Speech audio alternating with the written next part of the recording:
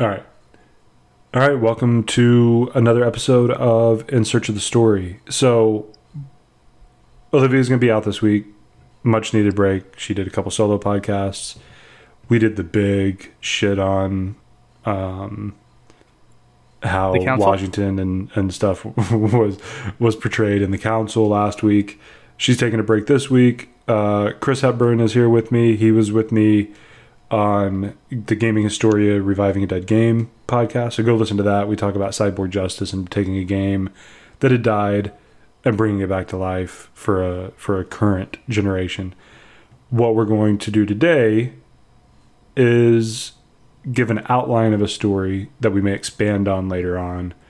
And we're not going to do it based on that. We're going to do something new and just try to create a story on the fly. As writers, hopefully we can make that work.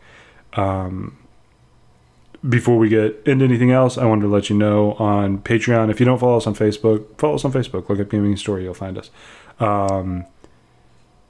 We put up a post there, and we put up a post on Patreon that once we hit 20 subscribers and or at the end of May, we need 20 subscribers before we do the giveaway. But at the end of May, at the earliest, we'll start giving away a couple things. We have a Uncharted 4 collector statue of Nathan Drake, and we have the collector's edition statue from Assassin's Creed Unity where he's holding the big French flag. I'm going to pull those out of my collections, give them away. If the shipping cost gets crazy because we're sending them out of the States, we'll figure that out when we get to that point. But everybody at the $10 or higher level on Patreon will be in on that. I haven't posted anything on gaminghistoria.com, so I wanted to let you know here. I'm going to do the same thing on next week's Gaming Historia podcast. Just let everybody know. Part of it is we really need your support to make all this work. And we also want to start it off big. We're going to have, for the early adopters, they get something big. We're going to have some games coming up pretty soon that we're going to have pretty frequent giveaways. But go subscribe. Once we hit 20 people, then giveaways are going to go like hotcakes. We're going to have stuff coming out all the time. So with that said, Hepburn and I had a little discussion before we started. Right now, all we know for this story, and literally this is about 10 minutes ago that we got all this figured out. We are going to do a steampunk universe somewhere in the 1800s with a mix of some real world stuff and some made up stuff. And that's where we're at right now. So we had a little technical difficulty, so you missed the very little brainstorming of us deciding on steampunk. So with that said, we got to figure out what our story for this game is going to be. So let's get to it. All right. So I guess let's say this is going to be a video game. We talked about possibly doing a pen and paper, which we still could. But let's make this a video game, and we'll let the video game emerge from what the story is, depending on what the story requires. So, well, there's been a lot of pen and paper games that have come from video game stories, hasn't there? Yeah, there have, and vice versa. And yeah. I just think that us saying that this is going to be an adventure game or a traditional top-down game or a shooter or a strategy game, I say let's get the story, and then we'll kind of see what game would fit into that story. To be able to tell the narrative. And for this one, we're not going to tell the whole story. We're going to get an outline put together of the different beats in the story. Okay. Sounds good. I guess the first thing we need to figure out is what real world people do we want in this story? Do we want this to be, my favorite thing is revolutionary stuff. So do we want it to be revolutionary stuff? Do we want it to be kind of a different take on the American Revolution? That could be cool. Doing some type of civil war. We can even base this in Ireland with the IRA versus Burton, basically. Okay, well, I know nothing about that, but fair enough. Yeah, so most of my stuff has to do with the U.S. and with Britain. I know enough about France at the time, right after the American Revolution, but most of my experience is going to be revolutionary time period from the American perspective, because that's what I've spent the last 2 or 3 years 4 years just studying nonstop. I Alright, am so- expanding. And I mean, even World War One, we could do a steampunk World War One. I know that pretty well. Okay. But I know a little bit of World War One, not too much. I'm not really a big history buff, Right. so let me know where your strengths would lie, and then I'll see what creative flair I can give it. I think a revolutionary thing would be kind of cool because there's very unique weapons at the time. You know, muskets Yeah. are they're already steampunky-ish, I think, where Yeah, you can kinda. do just a few things to make them do some more. And technology was very primitive, but like right on the cusp of becoming what we're used to now. So I think that's a good area to put it. And I think during the Revolutionary War, with a steampunk thing where you take it from being like the Battle of Yorktown into aerial battles with zeppelins and things like that, it could be kind of it brings up some cool images. Yeah, it would. And And even so- like what kind of creative flair you can give the weaponry or any machine, and because it wouldn't function the same, its internals would be completely different if it's steampunk. So you Right. could even do some cool aspects to it. And it still lets you keep a couple of the big names from the time and a couple of the names that people should probably know that I can pepper in, and we stay connected kind of to last week. So consider this part 2 or an extension of last week, the sequel of the council, because it sounds like we'll kind of hit that a little bit because of course Washington, King Edward, Lafayette, Hamilton, Burr, who else would we have?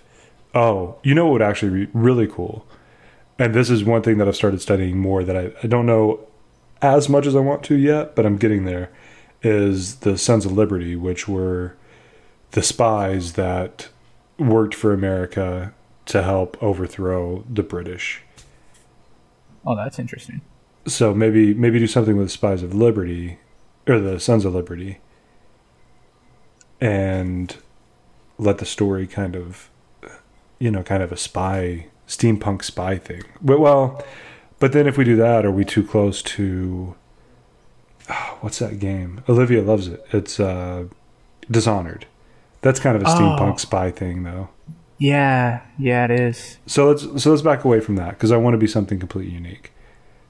Well, So- I think kind of taking the average Joe look at it and how the Civil War goes around society and like how people get drafted into it and have to fight in their belief systems could probably be pretty cool.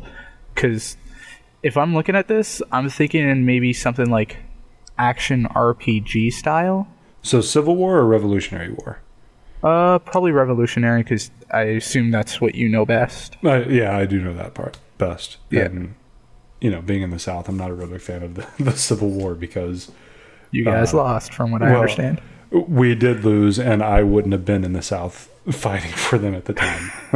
I say that now. Who knows what I would have been back then? But from a modern perspective, it's that's a war that has multiple layers.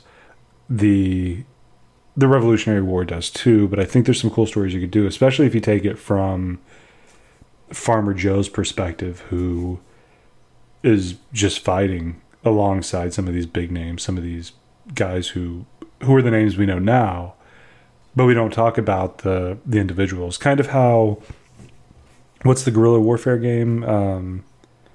Red Faction, where it's just kind of everyman guys fighting. I mean, Red Faction is not really like a big commander to some big hero. It's just a dude that goes out and is a badass, right? Yeah, I believe you mean Gorilla. Red Faction Gorilla.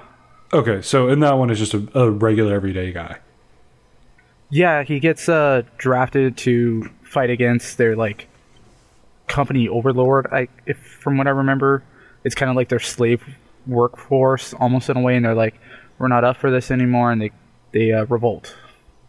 Okay, so maybe we did something along those lines in a revolutionary steampunk world where you play as just some farmer who joins the revolutionaries.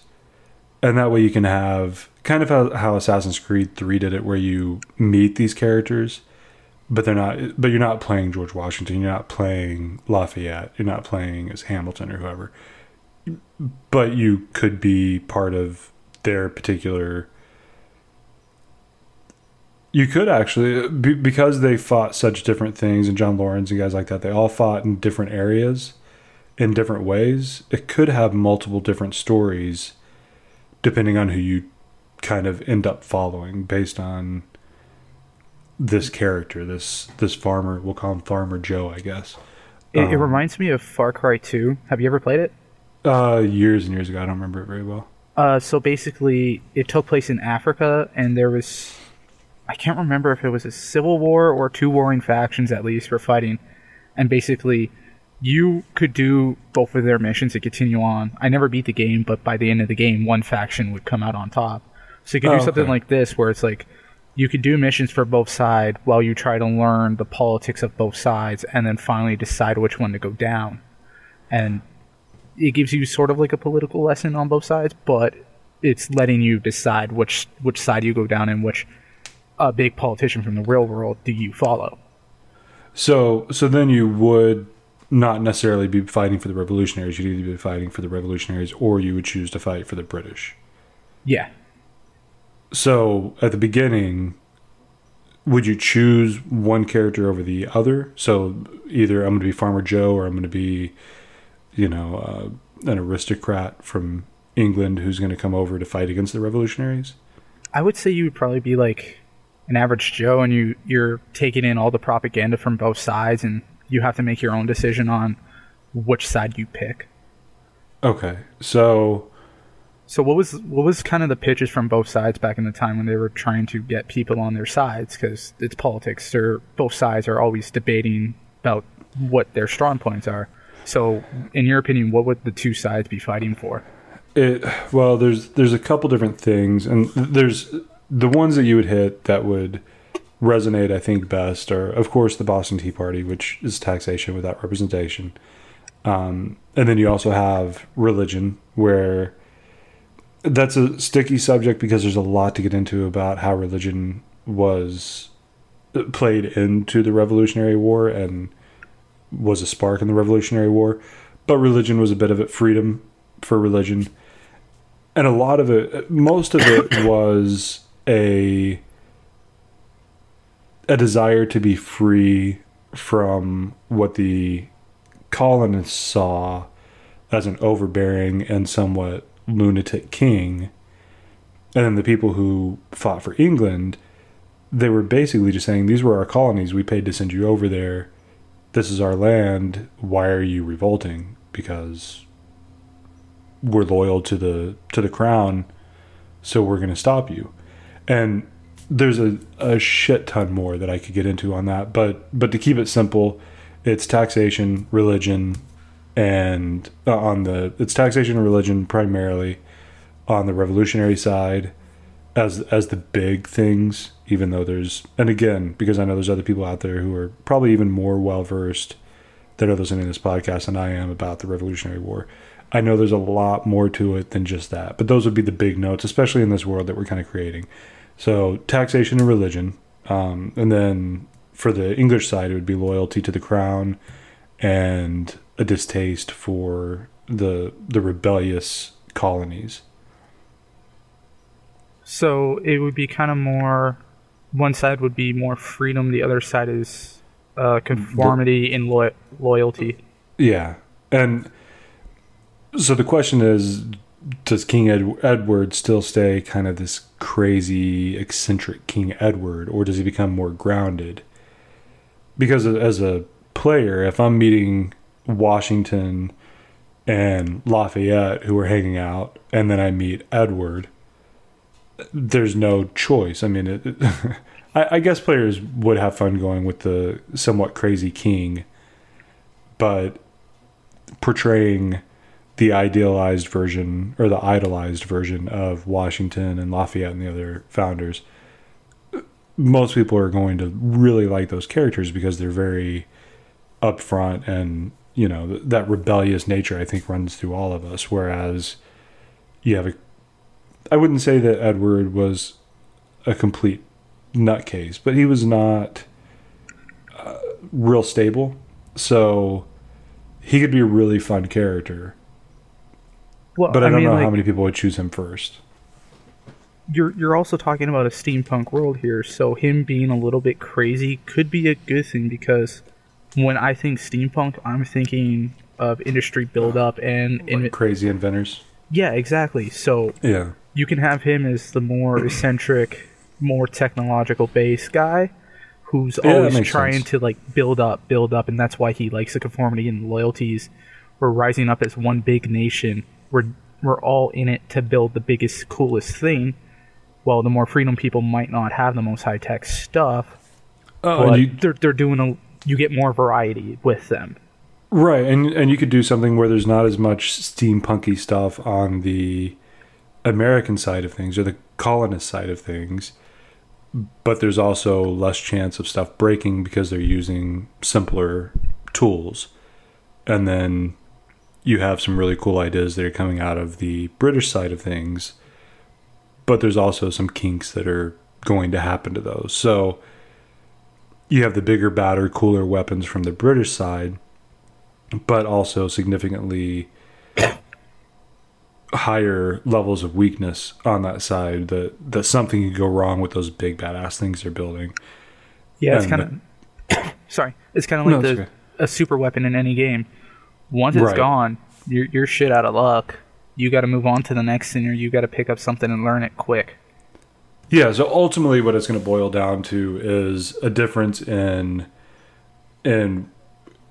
playing as the guts and gusto guy or playing as the dude with big bad weapons.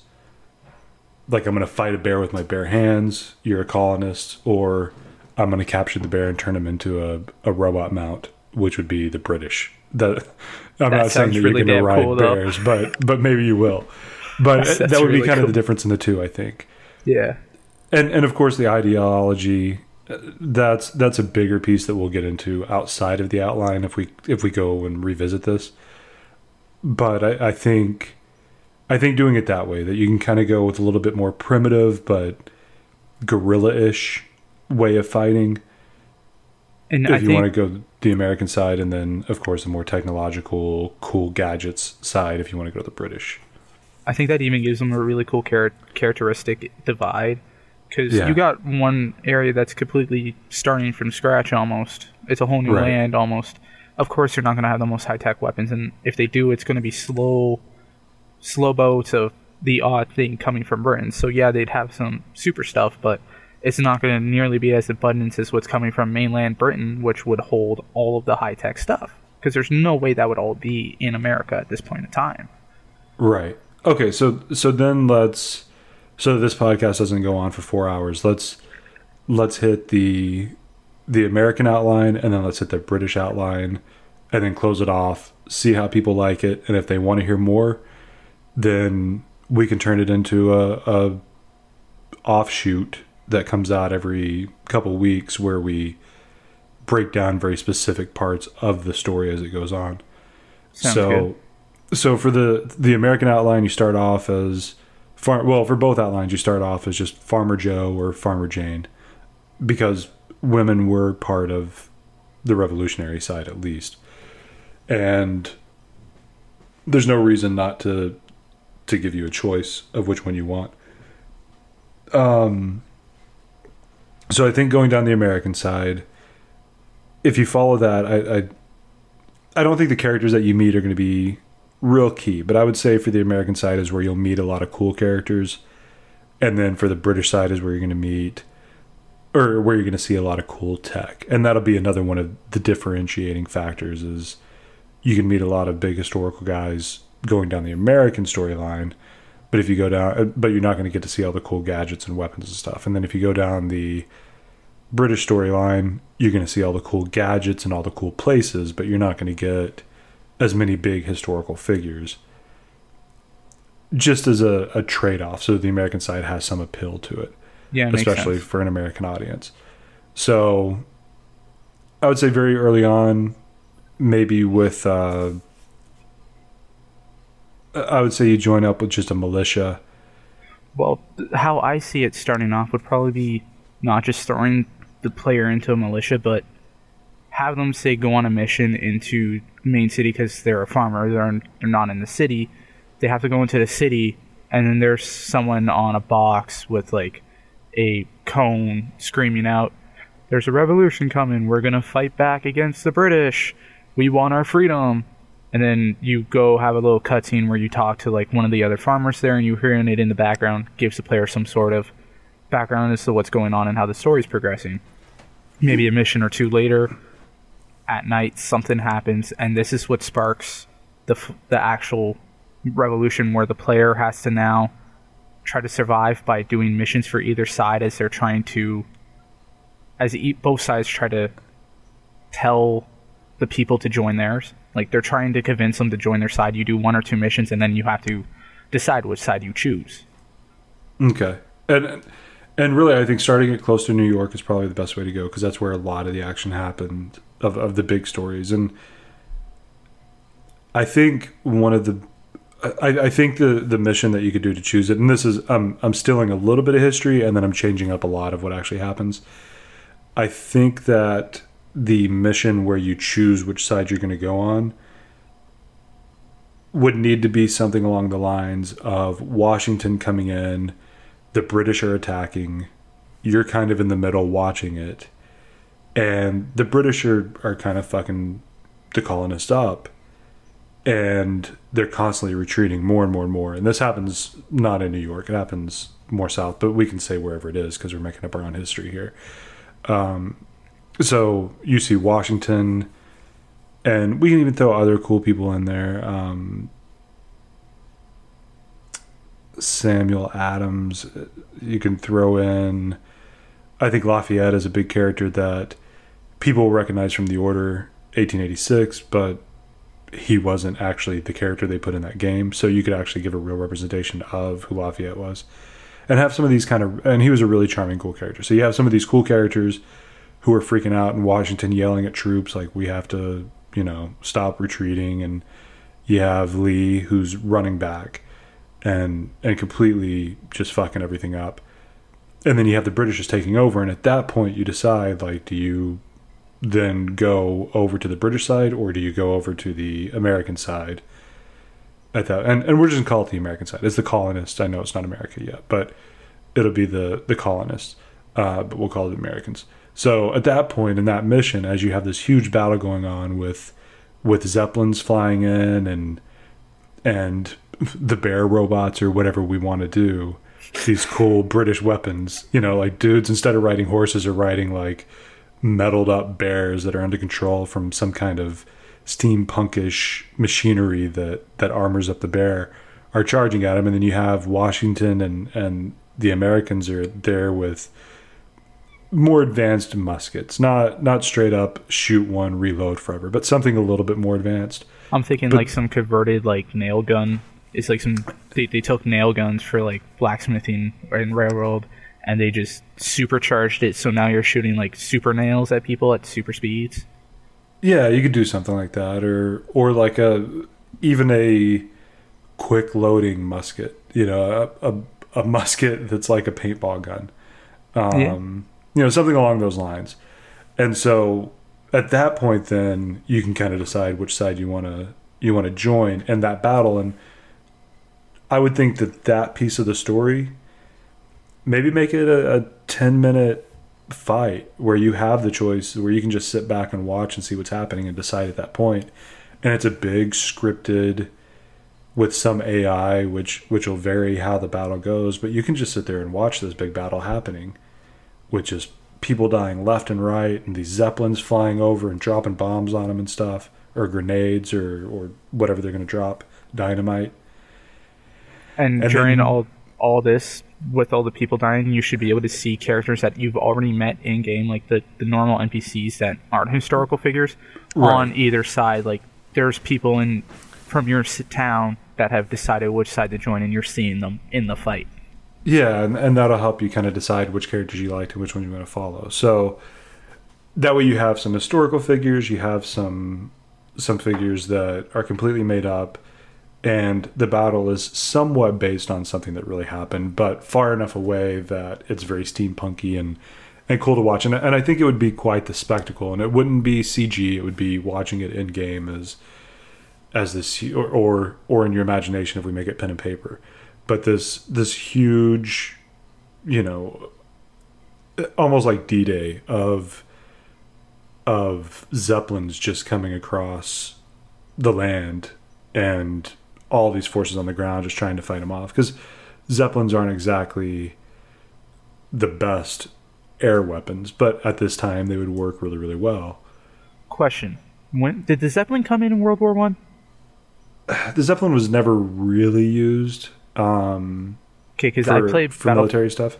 I played Battlefield 1 and they used the Zeppelin in there, and this whole scene is kind of having me thinking of like a Battlefield 1 type scenario where it's just two sides, war of attrition, basically. Yeah, and in World War One, there was Zeppelins. I don't know of many places where they were used as an actual piece to fight with. Okay. In World War One, most of the air combat came in like 1917, I think, is about whenever it happened, 1916 maybe, and it was just soldiers, basically pilots with pistols flying around to scout and shooting at each other with guns from their plane. And so it was very primitive air combat at that point. So, and then the problem with a Zeppelin is a dude in a plane can easily drop a Zeppelin just by flying by it and shooting it a few times or throwing a grenade on it or whatever. You know, you put one hole in it, it's done. Yeah, exactly. And so, but at this point in the steampunk world, that's not going to be an issue. The revolutionaries will have to build up something that can drop these Zeppelins, and I think that you need to let Hamilton be a big figure because he was a big figure, and there happens to be a big musical about how big of a figure he was during the military stuff. So people who didn't know about Hamilton before do now. So I think that you need to have him. One of the things that he did famously is he stole cannons from the British to fight back against them. So that's cool. You can have Hamilton come in, and for the people who only know Hamilton from the musical or a little bit from history class, because it's taught in history now, I think, he can come in and he can steal some kind of anti-air thing to start dropping these Zeppelins.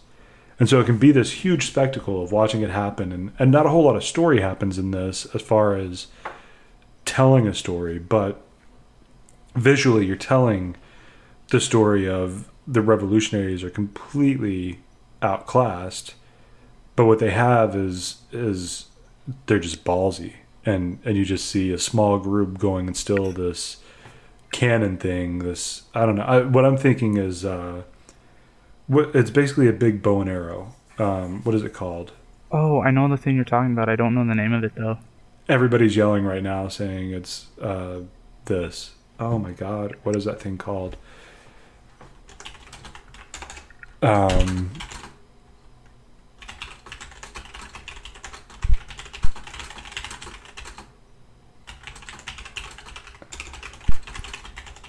we're going to find out from the Gaming Historia Hive Mind. While we're waiting for that, basically I think they steal something like that, and that's kind of the anti-air thing, is they're shooting up these huge, ballista. There we go. Thank you, Alex Applin. They use the ballista to start shooting down some of these Zeppelins, and you see a little bit of a turn, but it's still just a retreat. And at that point, then you decide when you want to go and jump on one side or the other, and once you do, then that's the side you're going to follow with for the rest of the game. Yeah, it makes sense. And so that way you get kind of a really cool big spectacle that shows like, ooh, cool, a neat, big steampunky revolutionary battle. And I can sit back here for 10 minutes and watch it happen, which I'm sure anybody who's making the game is going to be real happy that we said it has to be a 10-minute long AI fight. But that's still something that'd be cool that you can just sit back while you think about it, and you can watch, or you can jump in and get involved in the fight. If you see Hamilton running to pick up these ballista, you can run and help him get it. Or if you see him go after it, you can jump in and try to stop him. And, I don't think that you do stop him, but at least that's where you make your choice, is you go try to stop him from stealing it, or you go help him steal it. And then that's kind of where you join. Okay, so now that the characters join, because we got to move on, yep. What would the next big beat in the story be? I think it'd be like military recruitment, You go through like a couple easy missions, just going with like a platoon kind of, and you have certain missions to do. Yeah, so if you join the revolution, so let's stick with the revolutionaries first. I think that you do a number of missions that are just little guerrilla tactics of attacking little outposts, taking out some of the British, and trying to regain ground. And there's a couple different ways it can go. If you go with Lafayette, and maybe you have the choice of who you want to join. So you could join Lafayette and head up into Canada, or you could join Washington and head off to Valley Forge, which is probably where the big story beats happen. And you learn a lot from them in Valley Forge over a cold winter, where then it turns into kind of a survival game for a little bit over that winter, because Valley Forge was that. And I don't think you need to make it full on, like, I don't think it needs to be a survive the cold for 30 minutes. I think it needs to be... I think it'd be more like one of those, God forbidden, fetch quests where you go out with some people and you got to go get supplies for the town to try to help survive the cold. Like, you got to go over to another city, fight whatever resistance there is, and bring back some like blankets and food and wood and stuff. We could do that, or we could just buck the trend and you stay at Valley Forge and start to meet people and kind of move up a little bit by just doing, just helping people out because you were more prepared or whatever. Oh my God, my dog. Helping people out or whatever. So either way, I think either way you get a lot of story in Valley Forge. You get to hear some speeches from some of the big characters of what we're going to do as you start to lead into the final chapter. And so that would be like the halfway point, is because this is where historically it kind of turns around. And so for the revolutionary side, halfway point is Valley Forge with missions going on around that as you survive that winter and actually learn to become an army. Makes sense. And then from there, I think the rest of it is starting to get pieces. Maybe the Americans are starting to get together a little bit more technology, and you're helping escort these pieces of technology to Yorktown, where the final battle takes place, regardless of which side you choose. And you're kind of on an escort mission because they have some sort of weapon that's going to counter the British. And that's kind of what happened in Valley Forge. As you're learning to be an army, they had some super intelligent people that were building some kind of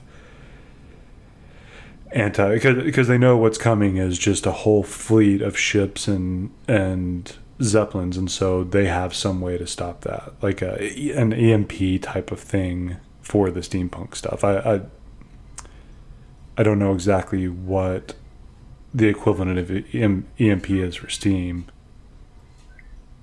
I don't think there is one, sadly. I think you would have to probably put in like, well, I guess some steampunk has some electricity, so you could do some amount of EMP, but it's not gonna cover everything. You'd probably have to bring in like some special cannons that shot larger ammunition to take down bigger objects. Okay, so then we'll do a little nod to was it World War I or World War II? I think it was World War II, because it was Hitler had this crazy huge gun that could shoot from Germany to France, an artillery cannon. Damn. Yeah, it was unreal. They actually had to calculate for the curvature of the Earth for where the actual munitions would land. And so maybe that's what the Americans have, and that piece of the game is helping get the steampunk equivalent of that cannon close enough to Yorktown to where they can basically just bombard the shore, and it's just going to stop everything. Just huge fiery explosions from it. Well, I think maybe the final mission could be more impactful if the player has to go to the area. I forget the name already. I'm sorry. I'm terrible with names. Oh, Yorktown. Yorktown. Yeah. How did I forget that? Go to Yorktown and actually scout out where stuff is and have to relay that info back. Then they actually see the outfall or the downfall of the opposing force, the British. This way, the player actually sees what they've accomplished and not just, oh, we shot cannons, it's over. Right. And I think that's a good idea. And another cool thing that we can do with that is, because the French were a big part of this, is at the same point you could see a whole new technology, which may hint at a sequel to this story. Because the next story would be, of course, the French Revolution, because that's what came up next, or in Haiti, or wherever you want to go. But you could see the French coming in with even more advanced technology, with like almost fighter planes, very early steampunky fighter planes that are better than the Zeppelins, coming in and just finishing off the British after you get there, and you barely survive, and the bombs are going off, and things look terrible, and shit's all going to hell. And then all of a sudden you hear, just off in the distance, almost like a helicopter sound, as these things fly in, and then all of a sudden the Zeppelins just start crashing left and right. The ships are getting blown up, and submarines are popping up with the French flag on it, and all of a sudden you have like the third party that you completely forgot was going to help out, because you do have one Frenchman with Lafayette on the revolutionary side, and he said he was going to try to get help, but then all of a sudden the entire French force with this whole different type of steampunk technology shows up for the big final scene after you've done the player part of it, where you've scouted it out and stopped the initial rush into Yorktown and helped the revolutionaries hold them back. And then, because the technology is still going to beat out, no matter how clever the revolutionaries are, then you have the French come in and just finish them all off. Like they had been beaten down enough by this big super cannon and the forces doing some guerrilla warfare that they couldn't hold off this French force that comes in right after that. And it gives you kind of that cool climax. Leading up to this, there has to be situations in the story where you hear about this super weapon or super technology that France has. That way the players are just not like blindsided by it, because that could come off kind of cheap if there's no hint or lead up to it. Yeah, I think that Lafayette would be a big piece in Valley Forge, and a little bit before that, especially as you join the revolutionaries, that you overhear Washington and Lafayette talking about, he's getting the French involved, things like that. And so the Americans have this big cannon that holds them off, but he keeps on talking about how he's going to try to get the French to help. And then you kind of miss out on Lafayette towards the end. What the? Okay, well, hey guys, welcome to In Search of the Story, including my dog, because he's going nuts. So I think that's what we do with kind of the finale of the revolutionary side is we give plenty of information about the French being involved and wanting to help the revolutionaries, and as you're on the ground, bleeding, and you've done everything you can to stop them, and you still can't stop the British forces, and all of a sudden Lafayette comes through with the French forces and completely finishes off the British to push them back, and that's it. And at that point you can have even more of the revolutionaries come in to support your small guerrilla group that went in to fight in Yorktown, and that's where it kind of ends up. And you were part of the advance force that made this all happen. Yeah, I kind of like that. And when you said that the character is kind of like on the floor bleeding out, it made me think of like the whole time this farmer Joe has probably been fighting for his family to be safe. So he's like at the end, he's saying his prayers, hoping his family's okay, going to be okay, and then here comes in the French forces, and it's just, my prayers have been answered, my family's going to be safe. Oh my God. Yeah. Big twist, everything's good. Yeah, and then kill the main character. Oh, that's hard. That's dark. That's like Final Fantasy VII Crisis Core ending. Yeah, but I mean that would be such. Thor. You don't have to like the story. My dog's name is Thor. I wasn't yelling at the God of Thunder. It would have been more impressive if you were. Well, we're tight. I don't want to get him upset. But yeah, I think that's a cool way to end it. Is you went in and you did this thing, and as you're dying, you watch the country basically be formed. You watch the victory happen, and then your eyes close and you're dead. And there's no parades. There's no after scene like parade of look at this hero or anything. Like you were just another soldier that gets buried in the end. And it kind of sells that point that you can be this big heroic soldier, but it's doesn't mean you're getting everybody's getting a parade. In the end, you're just mulch for the earth. Yeah, you're another one of the people who helped, and you're not getting anything special for doing that except for knowing that you helped. And I think that's a cool way to end the American side is you're dead. The end. So then, I guess let's hit the British stuff. I don't know the British side as well, but I know enough that I can hit a few quick points. Okay. I think the British stuff, same thing. Whenever the Hamilton thing happens, I don't know. Maybe we completely rewrite history. Maybe we completely rewrite history, and you do stop Hamilton. I think that would also be a good idea because it gives the Americans a bit more emphasis on their story because you're playing more of a historical recount. Right. I can't speak. A horror story. Bleh.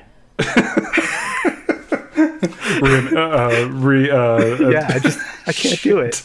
I can't either. Okay. It'll be a reenactment. We'll use that word for today. Yes, you do a whole historical reenactment of life itself from the American perspective because they won. And then the British side is the alt history path where you stop Hamilton in the midst of stopping him. Fuck it, you kill Hamilton. No, I was going to say in the midst, you get like some of the British people come up and they're like, whoa, we'll take over. Who the hell are you? You're coming with us. You get recruited. Hamilton happens to get away with a gun or one of the cannons, and now the big thing is stopping America or the colonists from building up their munitions after Hamilton got them one cannon because you're scared of them replicating it. Oh, yeah, that's a good point. And maybe that's one of the big things is actually going after and killing the big names. Yeah. That's how you do it is the British missions are all focused around taking out the big characters, and they don't all have to be historical characters because you can have some sciencey guys who are doing the tech stuff. Let's throw Albert Einstein in there somewhere, and he's just some goofy 200 years dude. Before. The Einstein we know is just he's just a born again Einstein. He's reincarnated. This is the original. So the British side is basically kill all the founding fathers. I mean, it kind of. I think that side is. I think the American side becomes very guerrilla warfare and trying to survive, and the British side is murder everything with your giant weapons. Yeah, it's just the British side would kind of be like any kind of big name FPS nowadays, where it's just fuck story, go have fun with a bunch of big guns, and this is your playing field. Do what you want. I think that's a good way to do it because that way, if you want to, because most games you have story 1 or story 2 if there's multiple stories. In this, you either play a story based shooter or you play a kill the fuck out of everybody shooter. Yeah, exactly. Well, with still a story because there will be story stuff thrown in, but not to the level of the American side I would say the British side is faster paced. Yeah, I see the British side as like. You get recruited after trying to stop Hamilton. Your family gets sent off to live in mainland Britain. They get a nice home because you were helping out the British and you had no need to do so. So they're all pampered and taken care of. And now you're quickly raising the ranks, doing mission after mission, raising the ranks. Just murdering people. Yeah, you're just doing all these heinous acts. I guess I shouldn't say that because, from that side, you're doing great acts. Yes. You're doing heroic acts from their perspective. Yeah, you're fighting for the king. You're raising the ranks, and as you raise the ranks, you start unlocking new cool stuff. So you get the better weapons. Sorry, this has got to go weird like Metal Gear. You get some steampunk walker you can use, stuff like that. I think the final thing is you get to control a Zeppelin, but through some of the choices that you made or some of the things that happened throughout your story on the British side, you actually end up with stuff that's even more advanced than the French whenever they come in. And that final scene where the Americans are dropping all these big bombs on you and the British look like they're going to have a little bit of a fight ahead of them, and then the French come in, then all of a sudden you and your troop, because at this point you've raised up high enough in the ranks that you have your own men under you, you come out with like these jets that are even not jets, but these aerial devices that are even more advanced than what the French have, and you put the French down and take down the Americans, and the British Empire expands into France and keeps the colonies. Well, if we're talking sequel here, I think it'd be really cool for like the very end is the French come in and your character just looks over and it's like, huh, I guess I'm gonna have a bit more fun today. Yeah, and that kind of like ends it. It's just cliffhanger. All right, we're evenly matched now. Like you thought this whole time the player thinks that like we're super powerful, and now an opponent comes in where we're evenly matched, and it's like, all right, well, now we can have some real fun and some real difficulty. Well, what if the story instead ended on defeating the French, and the British taking over the French, and then if a sequel comes up, then if you go down the British line, it's you're holding off a guerrilla, like a secret underground French resistance, and if you're with the French, you're in this underground kind of spy network, overthrowing the British government from the inside. Because then you can start in like a destroyed France, as opposed to a France under siege. I think it would be probably better if you set it up where if you play the British side and you win, then yeah, you fight the French, but you're not just fighting the French, you're fighting the survivors of the colonist armies and militia. That way, if the player played the American side, that whole side's not gone anymore. The people could still play as an American in the sequel if they chose, and that would be the sequel is America's still fending off the last remnants of the British forces along with France. So you still have both sides fighting against Britain in the sequel, but you still have like the same team set up on both story sides. Right. So ultimately the sequel could be that Sons of Liberty thing we were talking about, where you have American and French troops working as this underground spy network against the British, who are kind of controlling everything at this point. Yeah. Or at least powerful enough to where they're starting to take over everything, and you're now part of this kind of underground American-French alliance that's working outside of the regular militias and armies, and you're doing your own thing to overthrow the British Empire. And then again, the British Empire story in the sequel would be kill everything, and you don't know those secret spy things happening. Makes sense. And then the big final fight is, oh shit, the London's under attack. How the fuck did that happen? And you having to save London if you're on the British side in the sequel or whatever. Yeah, I like that idea. So, because that way it's a complete surprise if you play the British story first. Then all of a sudden, you're at the end, you've destroyed France, you've brought the colonies back into line, and then all of a sudden London's on fire, and you're way out in France, and you're like, oh shit, that's actually the end of the game. Also, I just want to deviate this for a second. I kind of like the idea of this a lot better, especially I want to bring this up because we are talking about In Search of the Story and story itself. Yeah. My biggest issue with games nowadays that say they have multiple endings, to me personally, I say they don't have multiple endings. They have a modular ending where they give you a cinematic that has different A or B option for every 30 seconds depending on how you completed a mission. But in a game like this, where you're playing two totally different storylines, each can be an 8-hour campaign, still totaling to a 16-hour story mode from any other game, but you get two totally completely different stories with set pieces and so forth.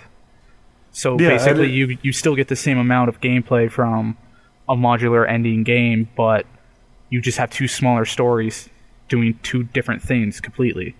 And that's something I'd wish I could see in the gaming industry for what they produce, because everything's just a modular ending. You always end up at the same point with characters A or B alive or dead, or you get a different cinematic, and it's not really multiple endings. I could just go YouTube that, but I can't. I'm not experiencing anything new. I'm just watching a cinematic. Multiple endings I should play through something different.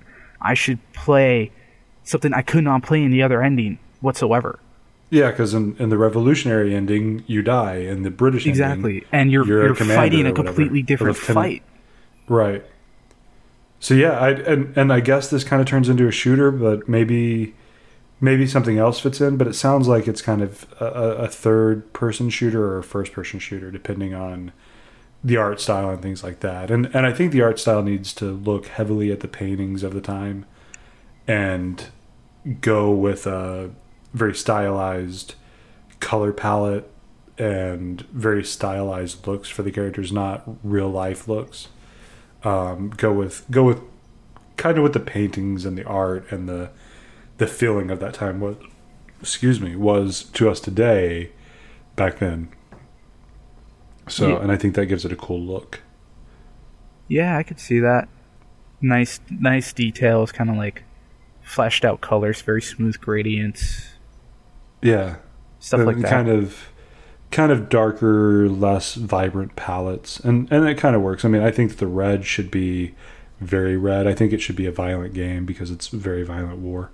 And with the steampunk attachments and so forth, you can have them, like all the steampunk equipment could have a brighter, more vibrant color palette just to give it more emphasis of like, yeah, because you this put is like the different. Union Jack on everything. It's all colored and the blues and the whites and stuff.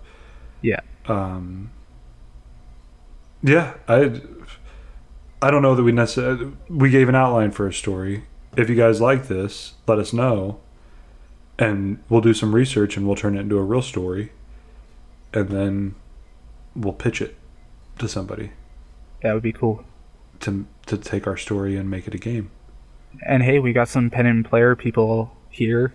I'm not the biggest one, but I know you and one of our members, Kaylin Main. Rio and You yeah, bought. we have a couple of us who I think would be happy to do something like this. Yeah, I mean, like we can probably put together, if people really like the idea of it, a quick I still can't speak. Pen and paper RPG book, and maybe we can kickstart it if people think it would be worthwhile. So let us know in the comments. Yeah, hit us at contact@gaminghistoria.com, at gaming_history on Twitter, twitch.tv/gaminghistoriatv. Find us wherever you want to find us. Become a patron, get on Discord with us, say hi to my dog, whatever. Just let us know if you guys like these things that we're coming up with, because whenever Chris and I get on something, we start spitballing ideas and see where it goes. And I know that it's not the smoothest, most well-researched, thought-out podcast, but it's kind of fun because you guys get to hear. For us, it's fun. I hope it's fun for you guys. You kind of get to hear the emergence of something that's never been. Like, this is something that until an hour ago, whenever we started this didn't exist, and now it's been put out there. And I think this is kind of the best way to get creativity out. Super researching stuff beforehand could always be a detriment because it gets someone so regimented on a specific idea that they can't be creative with it.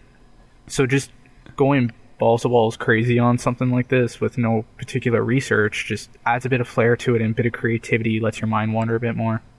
Yeah, and then you can also dial it back a little bit as you need to. But yeah, I think that this is a really cool story. If you guys want to hear it, let us know.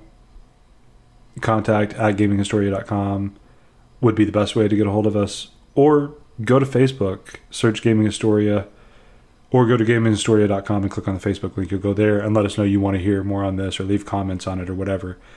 And if you're a person who plays the hero system or a pen and paper system that uses more flexible rules where you can put your own story, we have a team of writers who love this type of stuff, and we will kickstart it and put it together and get you an actual module for cheap that you can play through an entire story, and we'll do some different changes so that if your players have listened to it, they don't know how it's actually going to go, and you'll get a story out of it. That's all we do is create. That's what Gaming Historia is all about, is creating stuff. So let us know what you think, and we may not even listen to you, and we may do it anyways, but it won't be any time too soon. It'll be, down the line once everything else is going. We still have YouTube to get going and a couple other podcasts coming up. If you like music, that's coming up fairly soon, I think, as well.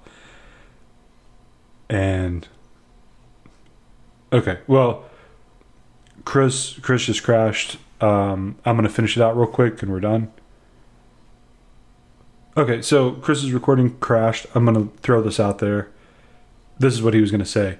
If you like this type of thing, if you like us just going off the cuff and coming up with something, throw us a prompt and we will give you a shout out and say, hey, Farmer Joe sent us this prompt for that he wants us to do a steampunk fantasy, elven fan fiction, anime, sci-fi adventure. And we will figure out a game or a story or something that fits into that. And we'll make it a whole series. We'll put your ideas into play and we'll get other people in here also, so we have even more minds. Tonight, we just had to, it was just Chris and I were the ones that were available tonight, but we'll bring more people in to create some big overarching story that everybody can be like, oh, yay, we love these guys. They make the best stories. Why aren't they their own big gaming company? Because we buy all their games. And we love that they do pre-order exclusives with each individual retailer, so we can't get everything at once. That's a callback to an old gaming story if you haven't listened to it. So yeah, anyways, the point is, if you like what we're doing and you want us to go with an idea that you've been mulling around in your head but you can't figure out how to make it work, throw it at us and we'll see if we can get it to stick. And we're happy to turn it into a whole podcast where every week or every other week or once a month or whatever, we'll throw your ideas out there. So unfortunately, Chris crashed out, so he's not able to say goodbye. He said he loves you all. He would love to share a bed with any one of you in a platonic way. Platonically is what he's telling me to say. It didn't sound like that whenever he said it. And from me, just thank you guys for listening. We appreciate all the support. We're not getting a lot of verbal support, but we are getting a lot of support from your eyes and your ears, and that's what matters to us right now. We're young and we're growing. So again, hit us up at contact@gaminghistoria.com or drop a note on the comments here or on Facebook and let us know what you think. We thrive off feedback and we would love some. So thank you guys so much for listening, and hopefully Olivia will be back up to speed next week and she can get her solo one that she's wanting to do, or we'll both be back. Who knows? It's going to be a surprise. Just make sure you're subscribed and we will talk at you next week.